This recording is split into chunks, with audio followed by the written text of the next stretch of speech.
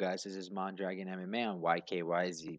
So UFC 249 is looking like it's going to be the last legs.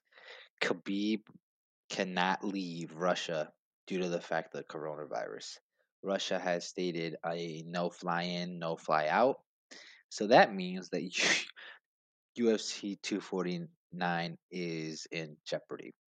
So on Monday, Khabib went on Instagram Live and kind of told this situation and said that he can't leave. Um, and so that's kind of throwing it off. So he's stuck in his home country.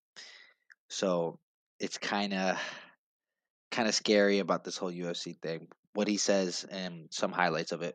So we had to fly back to Russia. Currently, I'm in Dagestan and I'm training and preparing every day. Although I don't know what I'm preparing for because after we came to Russia, we also learned that the borders are going to be locked. Same like in the States, same like in Europe, Emirates, everywhere. The whole world's in quarantine right now. So Dana White's plan of having UFC 249 run is on its last legs.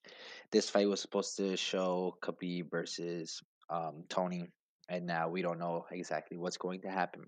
But what we do know is that they are looking for potential matches for Tony, which I will discuss in the later microcast.